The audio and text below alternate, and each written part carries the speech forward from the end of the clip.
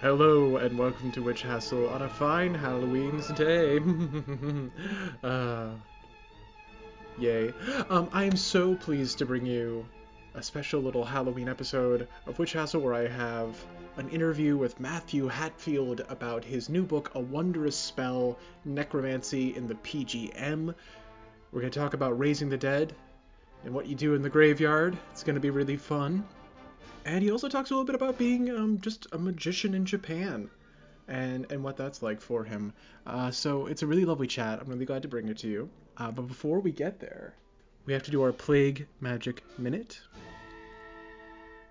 As a special service, Witch Hassle for the rest of the year is doing a little bit of Plague Magic every episode for you to sprinkle on top of whatever sort of more, I guess, empirically based, more traditionally medical things you are doing to protect yourself from COVID-19. And today's Plague Magic Minute comes from The Mystery and Art of the Apothecary by C.J.S. Thompson, which was originally published in 1929. And in it, he describes a powder that, according to Schroeder in 1669, was, quote, very famous and in high request in England against epidemic distempers, particularly against smallpox and measles. And it was also, quote, highly commended for plague, for it strengthens the heart and all noble parts, nor is it less esteemed in France by persons that know the virtue of it. And this powder was referred to as Countess Kent's powder, and this is the formula for it.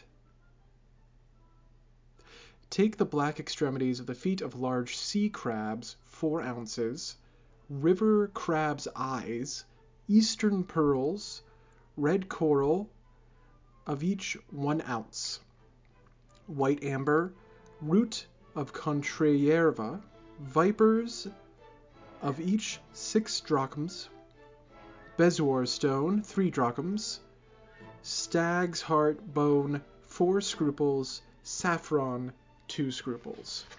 Finely powder, sprinkle with 1.5 ounces of spirit of honey and mix with jelly of vipers. Make into lozenges and dry in the shade to be powdered when used.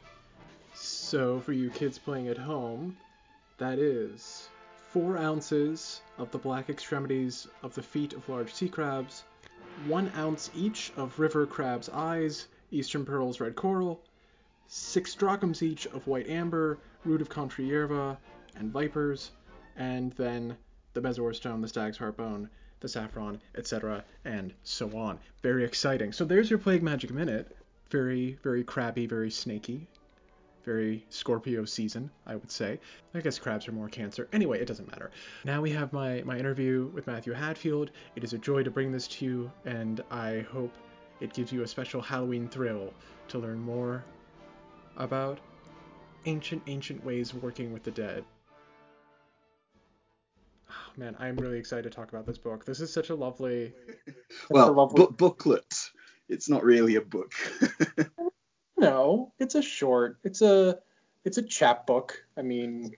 So my friend, who I love very much, who I've sort of been involved with for the last year or two, working on this similar project, I think he coined the phrase a grimlet.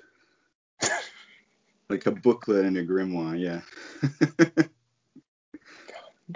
It's also just like, it's the baby grimoire that, like, you know, it's still cute. So got the huge eyes, you know. That's aww. Well, I don't claim that my little booklet is a grimoire in itself, but it is a set of techniques. Yeah. Right, which is something that's really nice about it, because I feel like I think when people look at something, especially as old as the PGM, and they see this as like a received text, they think, oh, this is the recipe book. I can't trifle with the recipes. I just have to, maybe adapt them in as little as possible, because, you know, surely I can't get, you know, this, you know, snake skin or the skin of a cat or something like that. So that's the only place where I can draw a line or something like that. But you people who are listening, you should really remove that idea that the PGM is in any way a received text. No, all the elements are there for you to pick out and splice together as you see fit. Really, as long as you follow the structures, which are like prevalent throughout most ritual technologies, then yeah, that's fine. But yeah, it's not a holy text like you would say, like I don't know, like the Thelemic texts. They are like not to be changed by a letter and all that sort of thing. Yeah. And actually, for the kids who are kind of coming into this PGM, what even are those? Where are they from? When are they from? Okay. Well, the Greek magical papyri, there are a series of texts that you could probably, I suppose, you could equate them with the Dead Sea Scrolls. So yeah, they're an equivalent to the Dead Sea Scrolls, really, but they're from the Mediterranean and Hellenistic Egypt, that whole area. They were discovered only in, I think, the 19th century or so, and they've shed a lot of light on these ancient magical practices from the time. Wonderful things. And I don't know, I love how adaptive they are. Like I think when we sort of think of old things, we think, oh, it's trapped in its own specific little world. But we've got, Greek gods in there, Abrahamic figures. There's like a Gnostic stuff going on. Yeah, well, it's purely syncretic. So that period of history saw a lot of different religions and a lot of different cultures all sort of blending into one another. And there's this really interesting idea that you don't have to necessarily just work in one system or like with one religious framework. And so you see all these different examples of different methodologies and different spiritual practices blending together in the spells themselves. So you'll often see things like calls to Adonai and Hecate and Michael, all sort of wrapped up in the same spell. Yeah. It's nice to see them getting along. Yeah. And is that what attracted you to the PGM? Just this sort of like beautiful syncretic thing that's going on, or like where's the fascination for you in particular with it? For me personally, I suppose what's really interesting about these texts is it offers us this window into what I would really say is like a more genuine Western spiritual or Western magical approach or technology. What we have today, or modern techniques, modern spiritual practices, magical practices, tend to have had a lot of things redacted or removed. Christianity has in many ways oppressed or suppressed a lot of these magical technologies throughout history.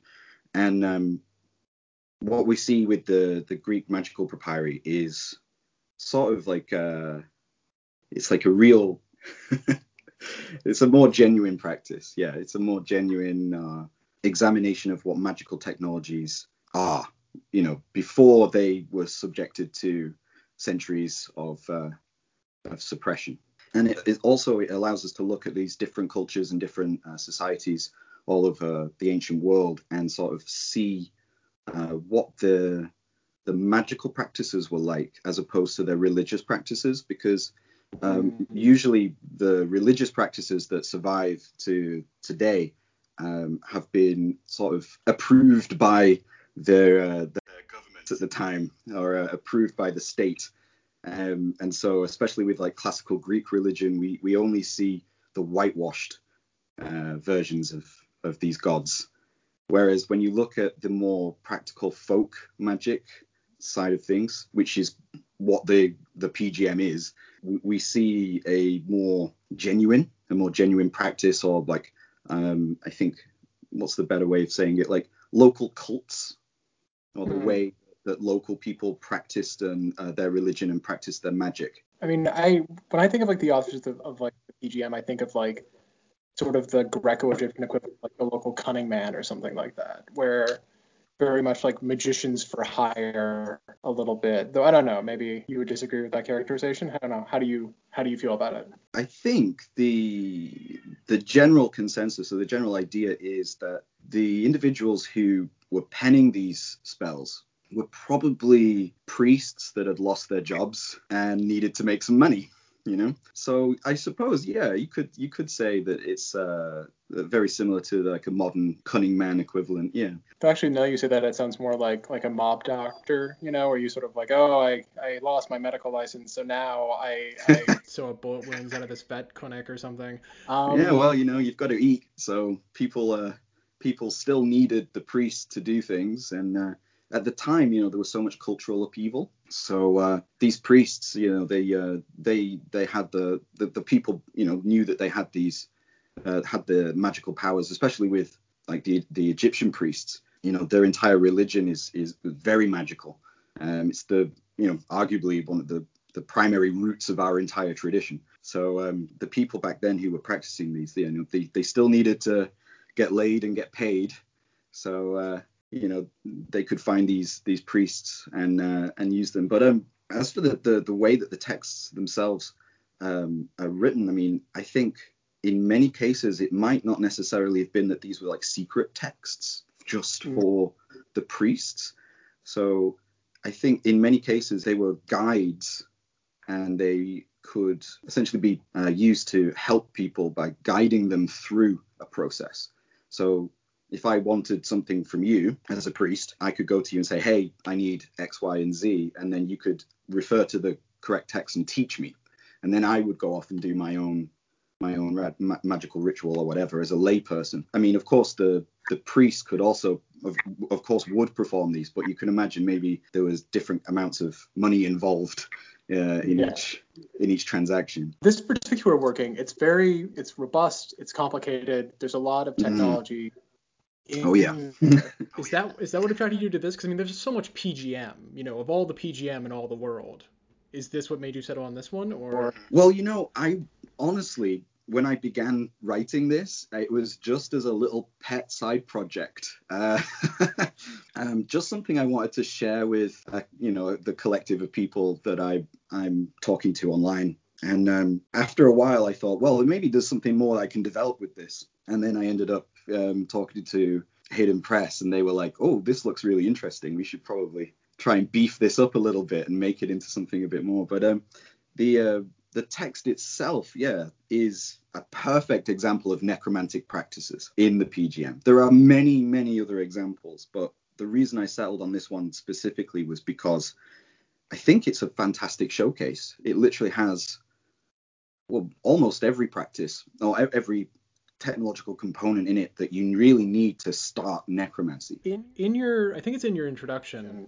I'm hoping it's in your introduction, because now I'm going to be embarrassed if it's not. Somewhere in there. I have to remember it all as well. So in it, you mentioned this idea that at this time, necromancy was sort of lumped into the general sort of goetic idea. And I think that might be a bit surprising for folks, a little bit. I mean, once again, mental mischaracterization. But like, because I think a lot of people, when they hear like Goetia, they think immediately just demons, top to bottom. Well, and like the only like time the demons might meet the dead is when you get like was it Astaroth in the Grimorium Verum, who's the sort of go-to demon for talking to dead people? Oh, maybe. There's a few that have that role. I think what most people think of when they hear the word Goetia is they think of the Ars Goetia, or the Lemegeton, which is a very, very modern text. I mean, it was written in vernacular English, so you know, it was redacted, and there was a lot.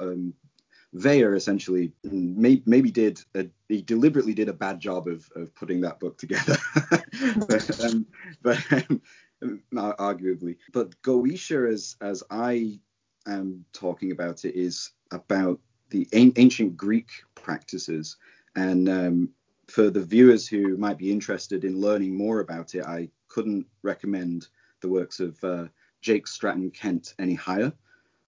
Especially his Geosophia and Testament of Cyprian the Mage, if you're interested in learning more. But essentially, ancient Goetic practices are really, they go back all the way into prehistory, and they are fundamentally concerned with working with the dead. It's not about 72 demons in a grimoire, a modern grimoire. Although elements of it have survived, and that's why I'm interested in it. And the Greek magical papyri have many such examples of this ancient Goetia and those sort of practices, which were funerary practices or working with the dead. You can see some elements that have survived into the modern grimoires. Some demons, if that's what we'll call them, some demons from the modern Goetic grimoires have some sort of coded elements to them about swapping bodies in graveyards or things like that, So there's some parts in there that survived, and the technologies are very similar. But there were no grimoires when the Greek magical papyri was written, right.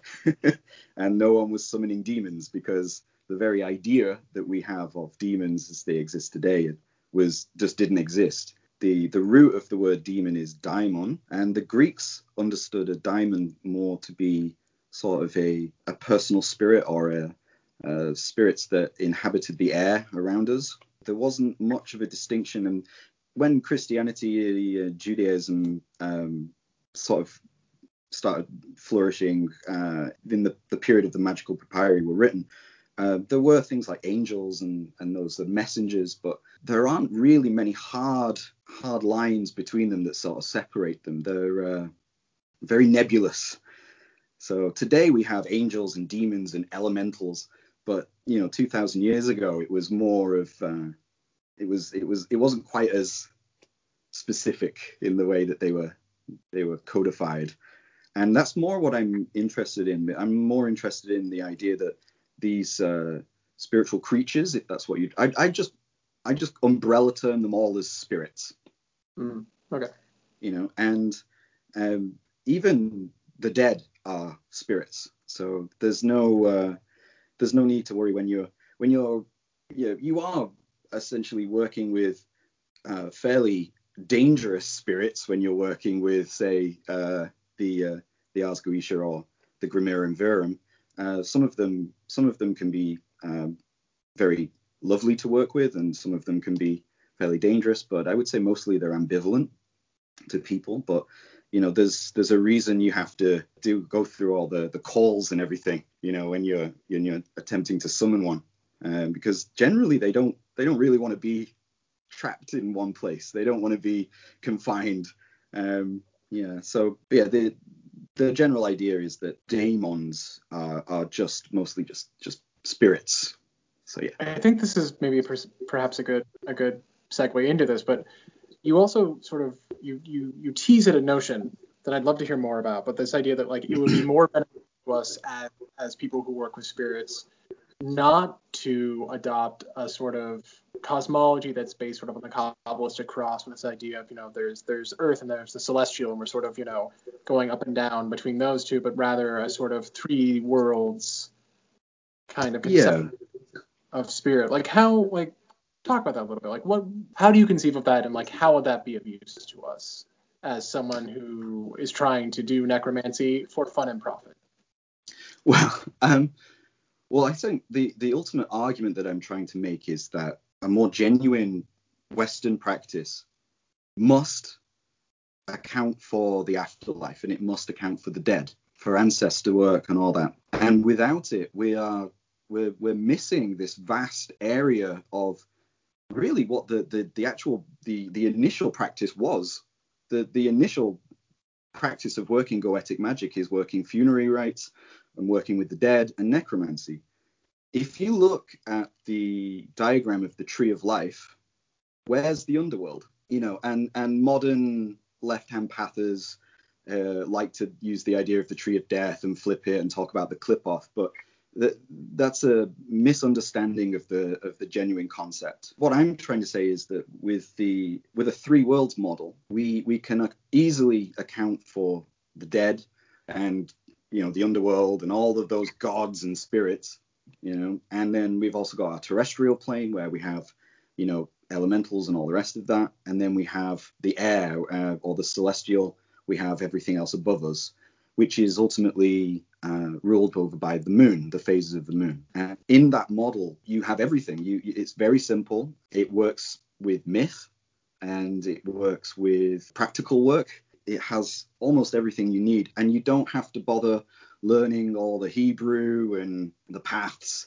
all those sort of things. I mean, if you're interested in doing those things, that's wonderful and fantastic. And you know, I support you and anyone who's listening. If that's what you're interested in, that's wonderful. But what I'm attempting to get at with this little booklet is to sort of tell people that isn't the only way. That isn't the only way. And in fact, it's a very modern way, and the way that the Golden Dawn utilized that to the exclusion of everything else seems to have whitewashed over the dead, which is, like I said, it's one of the most vital practices that we can work. I think Al Cummings mentions that there's this idea of the ambient dead, which is just that, you know, even not necessarily you're working with one specific deceased person, but literally the land itself is infused with the dead. The earth, the soil is made of the dead. You know, it literally surrounds us in everywhere.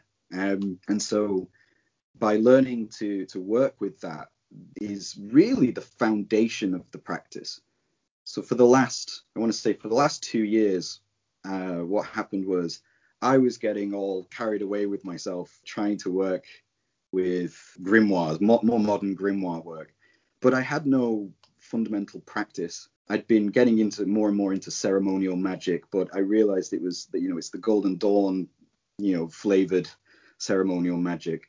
And this model that they had just wouldn't allow me to work with the sort of spirits that I was more interested in. You know, or, you know, you're sort of, you know, people think, oh, you know, that's, you know, morally not acceptable, or, you know, whereas, the very idea of working with the dead as a foundational practice then allows you, after you've established this, to then start working your way up towards working something more akin to like a real, like working proper goetic magic. And so the goal for me is the Grimoire in Verum. I'm still in the process of building my tools and getting towards it, but I've already begun the work in some ways. But yeah, for me, this is it's almost been like a meditation, really, a 2-year-long meditation on working with my ancestors and getting to know where I'm from, and getting to know about, you know, like the way you can use magic without having to go through all the ceremonial bells and whistles first, you know. So it's the best way, I think, for anyone who's interested in starting to work with magic, is to start initially, before you do anything else. I would say just start working with your immediate deceased ancestors, and through that you can develop the rest of your practice. And an interesting point is that you know, it can take hours and hours to do a full ceremonial evocation, and then maybe it will work. You know, and even if it does show up and you're like, oh wow, and then, you know, maybe the results that you get are like totally, you know, oh wow, that was a complete, you know, waste. But the dead, especially your immediate relatives, your immediate deceased family, they have a vested interest in your success, and they will more readily come when called to. And you don't have to have all the tools and, you know, all the, you know, the black knife and the hazel wand, and, you know, it's literally, you can just sit with a candle and a photo of that person, and you can start the magic. You bring up the trouble of developing, you know, a toolkit for, you know, the fancy knife, the special wand, and all that stuff. But something I really like about this grimoirelet, is that the term you were? Grimlet. This cute little grimlet is, now I'm just picturing the animals from that Star Wars movie they made Puffins CGI. It doesn't matter. Anyway, something I really like about this book is talking about adaptation and sort of like changing how we conceive our materia. And I think again, folks who are like the PGM, it's old, it's important, it's full of secrets. They're going to maybe try to stick to the recipes as much as possible. But like when you're making substitutions, like what is your sort of thought process there? Is it that this sort of looks like this? Is it this has a spirit to it that I can talk to and I can get it to do the same thing? Like, how do you relate to material? It's sort of like an animistic idea of like, every rock, every tree, every herb that I'm going to use, I'm going to talk to a little bit and say like, hey, do you want to participate in this ritual with me? Could use your help for a second. Well, yeah. So the more modern ceremonial magic, I like a practical thing to do for most people is to just open Liber 777 and see what corresponds to what. And that's good when you're starting out because it gives you a foundational understanding of some of those correspondences. But when I talk about using materia, yeah, it is definitely the more animistic approach. Doesn't necessarily mean that X has to equal Y. There's spirits that you can communicate with through divination to find these things for yourself. And you're not going to find like different equivalent materia for grave dirt and clay in most of the like Hermetic or Golden Dawn style rituals. So yeah, when you approach this materia, whatever it may be, it's something that you feel resonates with or connects with whatever it is that you want to do. So you can approach that materia, and initially, depending on what you feel its elemental aspects are potentially, you can then sort of make an appeal to the spirit before you harvest it, before you take it. You could say a prayer in front of it, or you can just leave an offering as thank you to the local spirits. So we should talk about grave dirt because that's that's one of the big ones. And my good friend Andres will laugh when he hears that because he thinks everything I do is about grave dirt. So Oh, it's really useful. well, yeah, but when you approach a graveyard, there's also the specific things that you should really take note of and that you should do when you enter the main entranceway. You should leave a small offering to the guardian of the gate to the graveyard. And one thing that I do here is we have little Japanese 1 pennies or like 1 penny coins. They're very, very tiny and very light, but you just take 3 of those and you just leave them at the door at the entranceway. And when you go to actually take grave dirt, it depends on the type of grave that you're approaching or you're going to. The one of the biggest problems in Japan for me is that people are all cremated. So there's no graves like we have in the West. But even so, even in the West, people are filled with formaldehyde or whatever, and so there's not like they're immediately decomposing into the soil, but it's the materia that matters.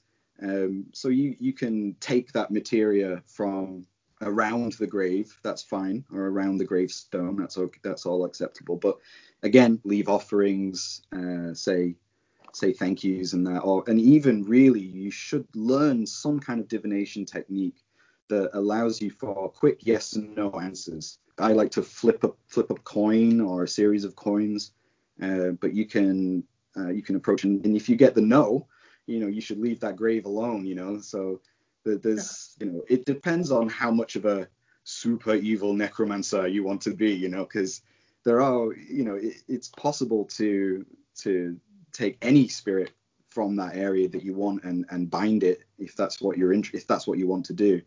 But what I talk about in my little booklet is the vengeful spirits, and or spirits of those who have died an untimely death, which means usually women who haven't given birth, or those sort of things. Warriors who've died in battle, maybe that they're also useful.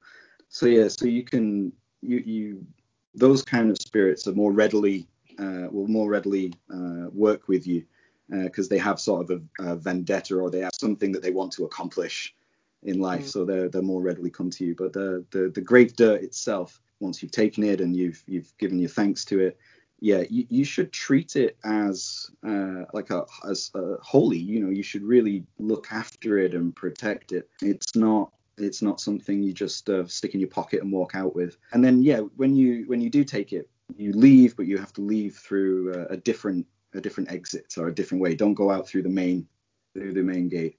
Yeah, and even then, when you get back to your house or wherever it is that you're doing the ritual, you can leave offerings to it and sort of appease it, and give it food and candlelight and that, and eventually, when you feel the time is right or when you need it, then you can utilize it as the materia. So, but other materia things we can talk about are things like rainwater, river water, well water. From hot springs, and I live in Japan, so there's a lot of hot spring water, and especially where I live, there's a big fountain that just like it's flowing out of. So every now and then I just go down and I just get I've got one of those big like incense jugs that I can just take down and just fill it up, Yeah, and then, all those different types of material also have their own uses. Well water being specifically chthonic, so you can use that with any sort of work that you're doing with necromancy. Yeah, other materia. Yeah, there's literally everything. The whole universe is materia. Everything is numinous in some way. So it's about your approach to how you want to work with that. So like an interesting one that I've just done now recently is my father passed away 2 weeks ago, and I had to go back to the UK to be with him before and then after for the funeral. And my father's flower was the sunflower. He loved growing sunflowers, and so after the funeral, I took one of the sunflowers from the bouquet of all the flowers that we had out, and I kept it. I'm drying it out right now, and I'm going to use that as an incense to contact the spirits of the dead and Helios in the underworld, being the sun in the sun in the underworld. And for me, that feels like this really strong connection. So depending on your relatives or the dead that you're working with, it's the sort of materia that you'll be working with will be like unique to you as well. That's really a lovely thought. In terms of the timing of things, a little bit, we touched on this briefly with this idea of, if you do a 3-world model, then the moon is your big command center for timing celestial bits and bobs. But when we're talking about things that are happening way down underground, where's our big clock for that? So, for instance, you can work with Hecate, the Titan Hecate, at the new moon, and she's really one of the big spirits you would definitely want to get involved with. Her and Helios, yeah, because she is the Titan of the moon. Helios is the Titan of the sun, and for timing wise, yeah, you while the moon is waxing, you can work with her in a positive or like creative sense. And when the moon is waning, you can work with the more destructive natures, or like binding, those sort of things. And yeah, so that would be my immediate go-to with working with the moon. And there's a lot of grimoires, that especially the Hygromantia, I think, that has a lot of different information about what the different phases of the moon look like and what you can do when the moon is in a certain zodiac. So yeah, you can definitely go and look up that kind of information, and be aware, there's no consensus on a lot of it, and we're still sort of trying to rebuild a lot of this technology, because we don't know a lot. We don't know as much as we used to on the subject. But I encourage experimentation and that.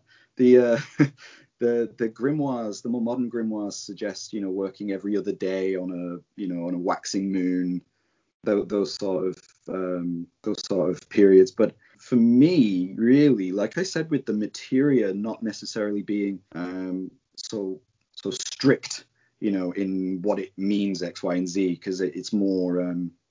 Of course, there are still some correspondences that work, but when it comes to working with the moon, you're really talking about like opening a liminal space. So you're opening a space where there's some kind of transition occurring.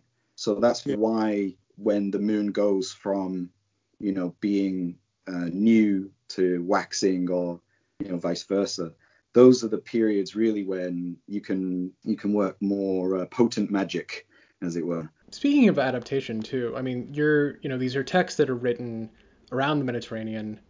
You're in Japan. You've talked a little bit about the idea of like it's harder to find grave dirt, as such because of the burial practices. But like when you're doing this magic in Japan, do you feel like you have to sort of adapt any of it to sort of local cultural things? Are you working with local kami at all or anything like that? Or this is another subject that I absolutely adore, and it's the reason that I live here. And I didn't just live here for a year or two, but decided to just live here because I adore it. The Japanese are born Shinto, they get married Christian, and they die Buddhist. But you'll never meet a religious person. They're almost entirely secular, really, but they have this very strong sense of animism. As an example, my fiance and I, when she throws away an item of clothing or shoes or something like that, we always bow to it and say thank you. Oh, that's really sweet. Yeah, and that's what she does. She's taught me how to do this, and it's like this idea of gratitude and being grateful for everything that's come into your life. You don't necessarily have to do it with clothes. You can do it with everything, So, of course, when you move into a new house, which I did last year, the first thing you should do, and this isn't just necessarily in Japan. This is a good practice to do in the West as well, but you have house spirits, People probably have lived there before, unless you've just built a new house. And if you've just built a new house, then you should really, really do something, because you've just built a new house on some spirit's land, that some spirit's been living there, So again, like I said before about with the grave dirt, you begin by welcoming them or introducing yourself, leaving some offerings, and introducing yourself to them. And then, especially as somebody who's working magic, you really have to say, hey, I'm going to be doing X, Y, and Z here. So, let's make sure we're on the same page and we're not going to have any conflicts of interest. And sometimes, in my previous apartment where I used to live here, I got it very cheap. It was a really nice apartment. It was very, very cheap for what I was, for the size of the place. But it was cheap because somebody had committed suicide there, maybe 5 years before I moved in. And it had been empty the whole time, because generally speaking, the Japanese don't want to live somewhere where there's been a suicide. And the landlord has to tell the prospective person that's coming to move in that there has been one in the property. But all I heard was how cheap the place was. And I was just like, great. Yeah, sign me up. But when I moved into there, honestly, there was no issue. We didn't have any problems with anything. In fact, the place I'd originally moved into had more spooky things going on. But this place, what I did was as soon as I moved in, I just left out some gifts and said to the spirit there, hey, I hope you're okay, and I hope you're not in distress, or there's nothing wrong or anything, and I hope that I can help you. And essentially what I did was, after a couple of days of leaving offerings to the spirit, I used some divination to make sure that the spirit was happy, and I got this string of positives that everything was fine. And what I did was I took the spirit into a small vessel, and where I left the offerings. And then again asked its permission if I could take it outside, and yes. And then I took it to a small stream that ran by the side of my apartment, and I just let it out. I just let it out into the stream, and I just said, take care and let there be peace between thee and me, That is the tenderest exorcism I have ever heard in my life. That is. So this is my approach. I don't like to stand in front of in the circle in a triangle and go, "Oi, get in the triangle now, or I'll burn you in hell for eternity." That's not the way I approach magic, and it never has been. And it was one of the biggest turnoffs for me, really. Of course, in some situations when you are working more formal ceremonial magic, you do have to abide by the rules, because some of those spirits are dangerous. So you do need the ring, for instance, and you do need some of those items, or you some of them aren't very nice to people. So Right. you do have to be careful. But in this one case of just talking about general animism and house care, then yeah, you can definitely approach from that. The medium into which I moved the spirit was honeyed water, or water taken from a well or taken from a spring, and with just a little bit of pure honey. And then that's a wonderful little offering that you can leave for the spirits of the dead, and it will be very happy with that, and a little tea light candle. Yeah, that's all you need, really. But the streets in general in my area, or generally in Japan, you will see these little statues of they look like a little Buddha with a little red apron and a little red hat, and they're called the Jizo-sama. They are spirits of the dead that can ferry souls to the afterlife, and they're the only spirit, or the only kami in Japanese mythology, that can traverse from heaven to hell, if there's the equivalent of Japanese in Japanese. But they're very important to seek out when you do move into your house. There will be one around somewhere. We have like a nice little shrine in just on a T junction just down the corner. And so when I moved in, I took some offerings there as well and said, "Hey, I'm moving in, and I hope that I don't disturb you." and so traditionally what I've been doing is the New Year festival, New Year celebration. You're meant to go to your local shrine or temple, whichever you're more inclined to, and go and pray or buy like little gifts, or like they're called omamori, the like little protective amulets or little charms that can like help you if you want to get pregnant or if you want to pass your exams. But what I do is I go around the block, and I go and leave little offerings at all the little spirit houses which are dotted around my area, and I just sort of say thank you, and let's have a nice year. And yeah, I mean, since I've been doing this, my life's been very prosperous and very happy, so I can't recommend it enough if that's something you're interested in trying. I mean, it's always good to make friends in the neighborhood. Yeah, I mean, if you're in the West, you can just look out for some areas that you feel are more numinous than the rest. So if there's a nice tree in your area, like a big oak tree or something, or if there's a graveyard near where you live, or if there's any of those sort of hot spots, just do a walk around the block and see, and just sort of get a feel for the magical landscape where you live. What weeds are growing, what flowers can you see, those sort of things. And then you can sort of build on that geography and move that out to the rest of your city or town, wherever you live. And you can find where the spirits like to hang out more. And then, if you have a specific, request or something, then you've got a location.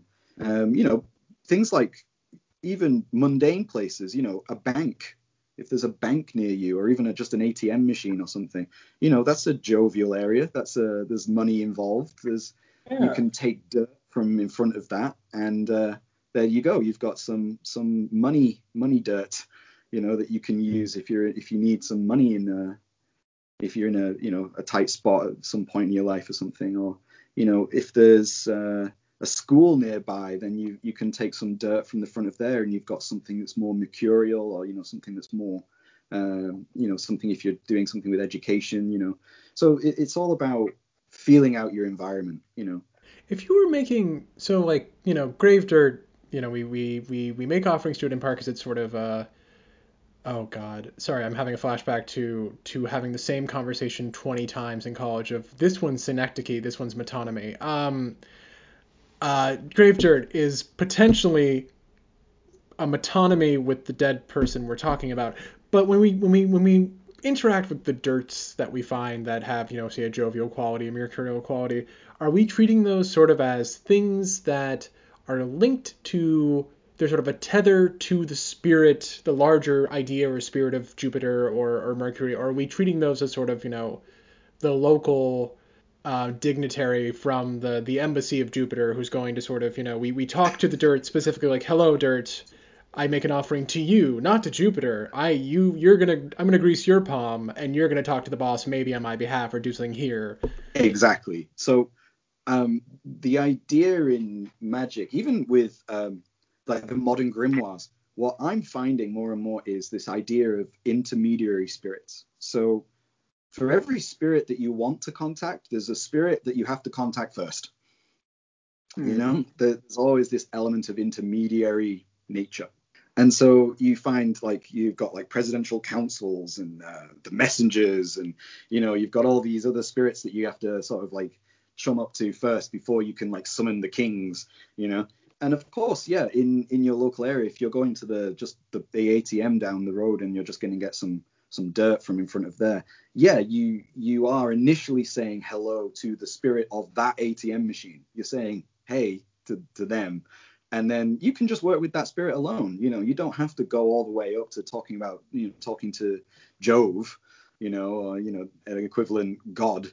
I mean, you can if you're interested in theurgy, but I mean, what I'm doing isn't so much like that. Like I said, it's terrestrial. It's more down to earth. It's picking up bits off the floor.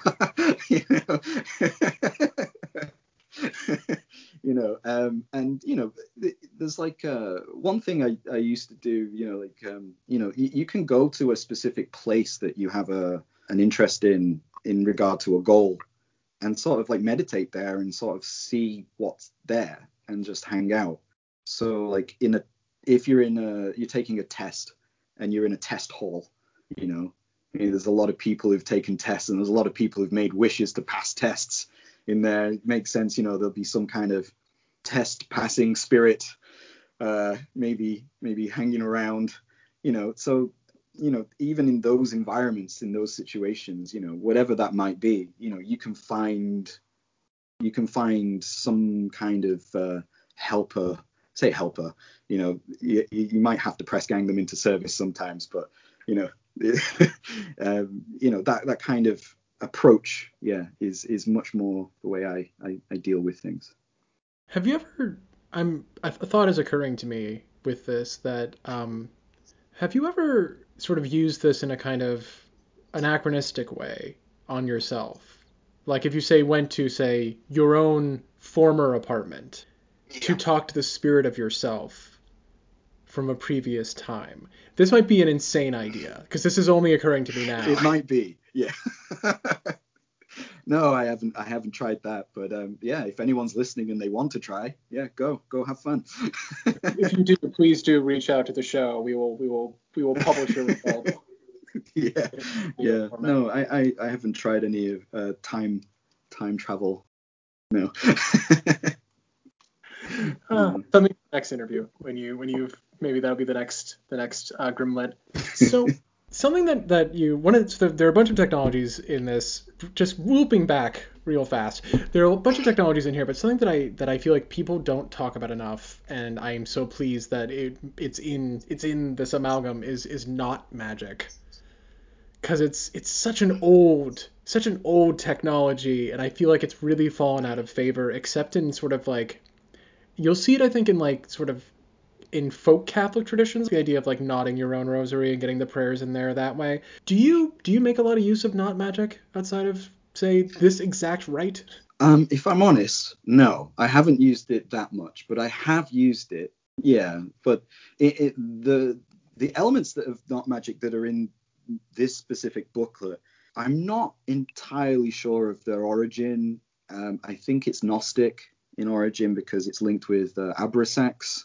I even mentioned afterwards I'm not entirely sure of the origin of that, but it is interesting that there's 365 knots that need to be tied, and linking it to the year and potentially like the moon and the sun and all that sort of things. But no, as far as knot magic itself, though, yes, it's still quite prevalent and popular in modern witchcraft.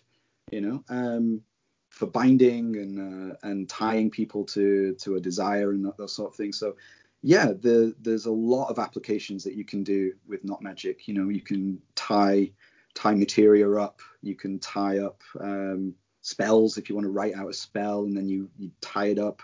There's even, I suppose, I mentioned as well the Defixione, the little lead tablets. It's used with one of those in this spell, so I imagine you could try that out as well. So you could knot something while chanting, in a graveyard. So you could make a spell and you could sit and you could use it as a mantra, and every time you finish the one set of the mantra, you tie another knot. All wonderful technology that you can apply if you want to try any of that out. And also just, it's nice that, this idea of like, magic can be very expensive, this idea of like, oh, you need gold and you need, a sword or something, but it's also like, or a bit of string and just a lot of time on your hands. Well, yeah, like the sword and the crown are materia in the way I approach magic. So the crown and the sword and all the other tools have a spirit of them, not necessarily a spirit. I mean, you could potentially work with them that way. Yeah, you don't need to get the diamond studded headband and all those tools. You can if you want to, and if you can afford those things, wow. Amazing. But personally, I've never seen the need to use so much of that. As an example, to go back to something that you were mentioning before, another friend of mine online was using a rite from the PGM where there was a need for the sacrifice of a chicken. And so what he did was, and it's something similar to what I do as well, I can explain that later, but he used a rubber squeaky chicken, and he blessed it and sanctified it as you would to make it, to confirm it as materia, and then he sacrificed that in the ritual to good effect. God, which is why I love him, because that's absolutely wonderful. I almost wrote that in the booklet, but I was told by the editor no. This is serious stuff. You don't. So as an example for what I've done in the past is you need some esoteric ingredient. So you need the blood of a black cat. Now, I own a black cat, but I am not qualified in any way to take blood from her, nor would I really want to. I just, it doesn't feel right to me to do that sort of thing. And, you do have to be careful with blood when you're working with magic, of course. But, there are certain spells and things, for ingredients that you need them. The way I approach it is you can make equivalents to that blood. So when you look at the other things that are associated with the cat blood, so let's say the black-handled knife, from the grimoires. There's different ingredients depending on different grimoires, but one of the sets of ingredients is black cat's blood and henbane, right? So what I would do would be to make a clay cat from like a river. If you go find a river and you find some natural clay, and then make a cat and make sure it's hollow in the inside before you attach the head, and then fill it with black cat hair, black cat nails, black cat urine if you can get it, all the peripheral things to a black cat, and mix it with henbane juice, like henbane. If you've like boiled some up, you know, you've got some henbane leaves or whatever, you mash them up and then mix it all up. Then in a separate ritual, you can breathe life into the cat. You know, paint it black and give it a name or whatever. And then what you do is then when the formal ceremony arrives for you to consecrate the knife, you take the knife and you just chop off the head of the clay cat, and then use the liquid on the inside as the blood, quote unquote blood. And then there you go. And of course confirm all these things with the spirits as you go, but there are ways of getting around these impossible ingredients. You know, like I think it's the brain of an eagle or something, the brain of a hawk. You know, and yeah, like crocodile's teeth and you know, like things that, you know, another good friend of mine, recently we were having a discussion where I was saying one of the elements of the materia was which temple was it in Egypt? There was a specific temple in Egypt to a specific god that I'm sorry, I can't remember right now. Let's say, I don't know, Osiris, where you needed grave dirt from that specific temple to use in the spell. And I was like, well, you know, guess I'm gonna have to book a trip to Egypt. And he was like, no, don't be silly. Just, you know, you're a magician. Just get some dirt and consecrate it as a priest of that temple. You know, and dedicate the dirt to that god, you know, and then you've got the materia. So, you know, there are techniques and methods that you can apply and to finding these strange ingredients. Which is really, I mean, it just gives a person hope to know that everything is infinitely adaptable. We're coming up on an hour here, so I feel like I should let you go. But before we do, the book is lovely. If people want to know more about you, more about the book, and what you're doing, where should they go? What should they do? I don't have much of a presence online. I don't have a website. I don't have anything really. I don't have a blog. I am a moderator on Ceremonial Magic School on Facebook. I'm also a moderator on Grimoires and Grimoire Magic. I think that's what it's called. So you can look out for me there. I post there regularly. And as for what I'm working on next, I have a small collection of things that I'm interested in, and it's all tangentially related. Let's see, what can I tell you?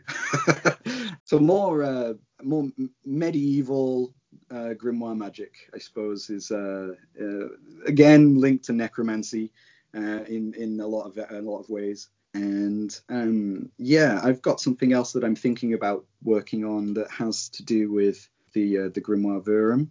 But again, there's going to be a lot more personal experimentation, and I actually have to start working the Grimoire properly before I can publish anything about it.